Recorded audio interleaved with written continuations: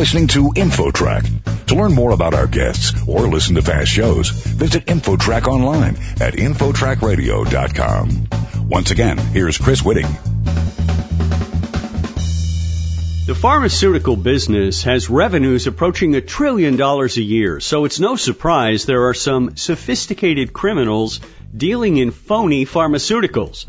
Our next guest is helping to fight the bad guys. He's David Close, professor of supply chain management in the Eli Broad College of Business at Michigan State University.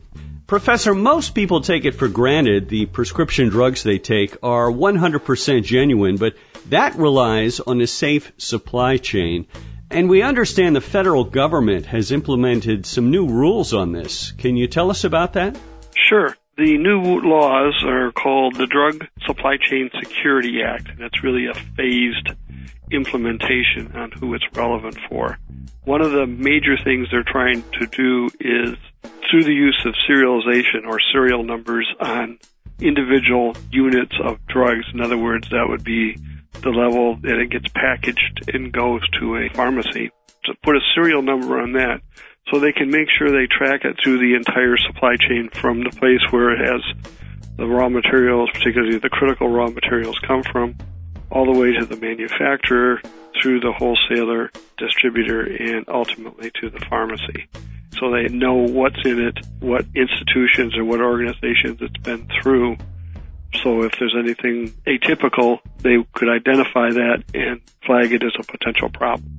So the government is implementing that and requiring it, and at this point it's being operationalized through the pharmacies, and within the next couple of years it will have to be tracked even to the individual consumer.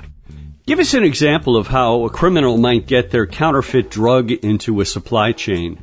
The likely ways to do it are through a gray market type activity where a manufacturer would buy a raw material that is less expensive than the quality raw material. So it really comes down to the relationship between the manufacturer and their supplier, or between the manufacturer and their wholesalers. So in either case, the wholesalers or the manufacturers make the choice to buy a less expensive drug, knowing or presumably knowing that it's probably counterfeit. And they do it to obviously increase their profits, and sort of taking the position that either they don't care or it won't significantly hurt the patient. Are higher price pharmaceuticals more at risk for counterfeiting, or can this happen with any drug? It can really happen with any drug. The typical drugs that do get counterfeited are lifestyle drugs, which are things like Viagra or Cialis. They could change the potency of the drugs, such as for heart or diabetes drugs or cancer drugs. In all cases, they could have less active ingredients, which would make it cheaper to manufacture. In some of them, it may be a minor difference. In some of them, it may be life or death. Is there less risk of a counterfeit drug if you're buying the brand name as opposed to the generic product? There's less risk, but that doesn't mean there's no risk, because it gets out of the control of the manufacturer fairly quickly. Now, most manufacturers limit the distributors that they go through, so they have pretty tight control over which drug distribution systems they go through, and there aren't that many. The only thing that could happen, for example, would be a small drugstore might buy from a gray market supplier as a way to lower their costs. But the manufacturers are going to monitor that very closely, because it's really their brand name that's on the line. I would assume with the packaging they might put a hologram on the package or something to make it look official and make it very hard to copy. Well, yeah, and that's one thing they're doing, but they're pushing it, as I mentioned earlier, the serialization, which means basically every transaction in the system has a number of data items, including obviously the drug name, the dosage form, container size, the lot number, and the shipping dates. But it also tracks who shipped it and who received it, and the contact details, and then the specific serial number. And the serial numbers are coded, so in theory there's only one package like that in the world that has that serial number. We're talking with David Close, professor of supply chain management at the College of Business at Michigan State University. Professor, where do these fake drugs originate primarily? Are they overseas or where are they coming from?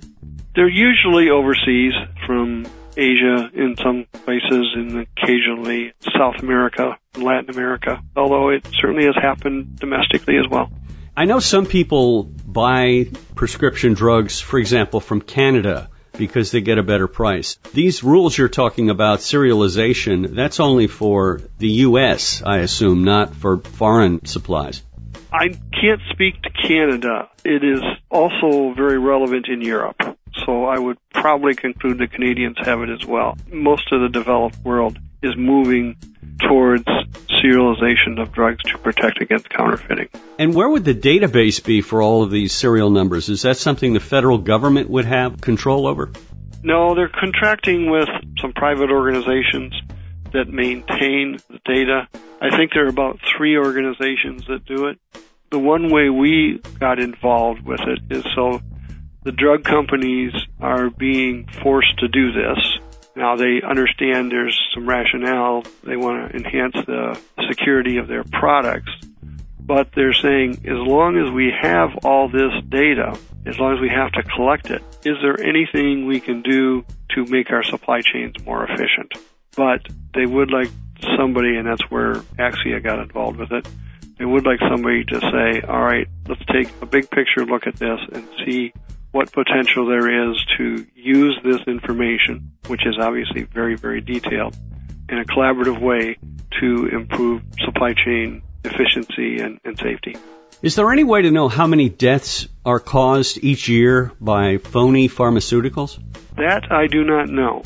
I know it happens fairly often, and it's usually in a situation where somebody is on a heart drug or a cancer drug, and people counterfeit the active ingredient in it, and the patient never knows. David Close, professor of supply chain management at the Eli Broad College of Business at Michigan State University. Professor, thanks so much for joining us today. My pleasure. Thank you very much. You're listening to InfoTrack, the weekly show with information you should know, a production of Syndication Networks.